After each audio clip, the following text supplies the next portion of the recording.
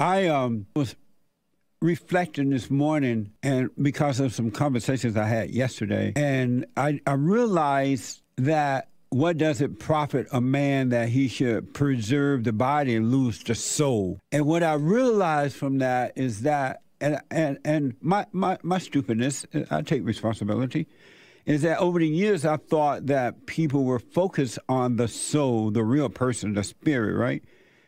The soul, the real person that's created in the image of God, and not the physical person. Because they would say things like, oh, I went and forgave. I have love now. I'm not angry.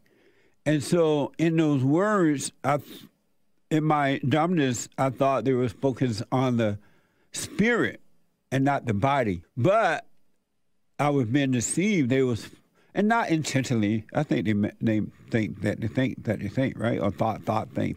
But in reality, they were focused on the body and not the spirit, because we are not our bodies, and all the pain that we have in the body is not truly hurting us, it's hurting the body. But if you identify with the body, you think that you're being hurt, and you defend it. And not even you defending it, to be honest with you.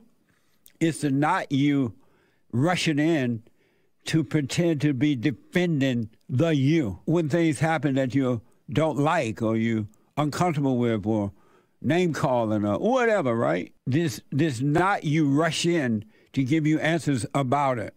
And because you so identify with the physical, thinking that you are your body, you're relying on answers from the not you inside the body too. And so with this identity with your body, you're losing your soul, the real you. That's why I've said a while now that you have to let go of all identities. All identities. Don't identify with anything or anyone. People, places, things, drugs. You're not a drug addict. But because you believe you are, because the answers that come to you are setting you up to believe that you are within yourself, and then the outside sources, the experts are telling you that you are a drug addict. So you walk around thinking that you are a drug addict when it's not you at all. It's your ego. It's the not you. It's the body. You're not a drug addict. But if you name and claim it, and then you feel guilty about being a drug addict, not only do you judge the not you, judging the not you for being a drug addict, you're worried about what other people think about you being a drug addict. So you get deeper into being a drug addict. And that's where all the identities you get. Homosexuals, lesbians, drug addict, worry, people who worry, people with stress, have anxiety, people who identify with TPS, post-traumatic disorder, whatever they call it. You identify with that, you ain't going to live, because you identify with the not you. And you have the ego mindset that rushes in to give you answers, and you think you're getting the right answers. Isn't that like crazy? And you're not going to understand what I'm saying intellectually. You hear the knowledge, you hear the words of it, but let it go out into one ear and out the other, because you won't get the understanding by just hear me saying it. I realize it now. You're not all of this stuff that's in the body. It's all ego. It's the nature of the devil. You're not worried. The real you don't worry. The real you that's separated from the not you does not have stress. I wish, but it's up to you, that you would pull away from the crowd, go within, and just endure. Watch. Pray and watch. And you'll see, you're not your body. You're not thoughts. All thoughts are all lies all the time about anything. 99.99999% of the people don't know God, and because they have this identity of God, Christ, values, principles, they just have a false identity about it. You have to let go of everything.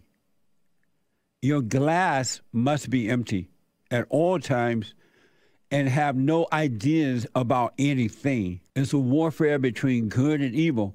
It's really a warfare between the flesh and the spirit, because the flesh is of the nature of the devil and the spirit is of God. That's why I tell you, that once you go and forgive your mothers for recreating you in their image, your grandmother, whatever woman that raised you, and return to your father, forgive him. He couldn't help it. He couldn't have a mama. God will forgive you, and quote-unquote journey will begin. You get on the path, but you got to be patient, because even when your salvation is of the heart, right? You're born of the heart, of love. And without love, you're nothing. You have nothing, you are nothing. You must overcome the imagination. You must overcome identities. Really. You shall have no other God before the true God. And anything that you identify with, any person, place, or thing, then that's your God. And when they don't live up to what you imagine they should, even though you're not doing it, then you're going to be tripping. Stop. Do what you want, but I recommend that you stop identifying with the body and mind and people and places and things. You are not suffering. The body is suffering, and you think that is you. You have never suffered the real you, the true you, in your whole born days.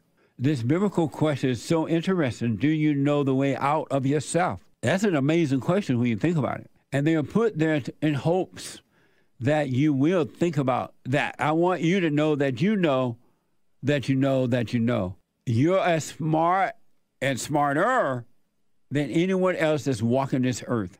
Amazing.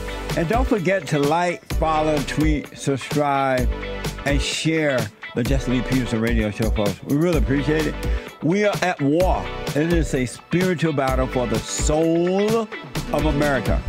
And it's going to take all of us to do it.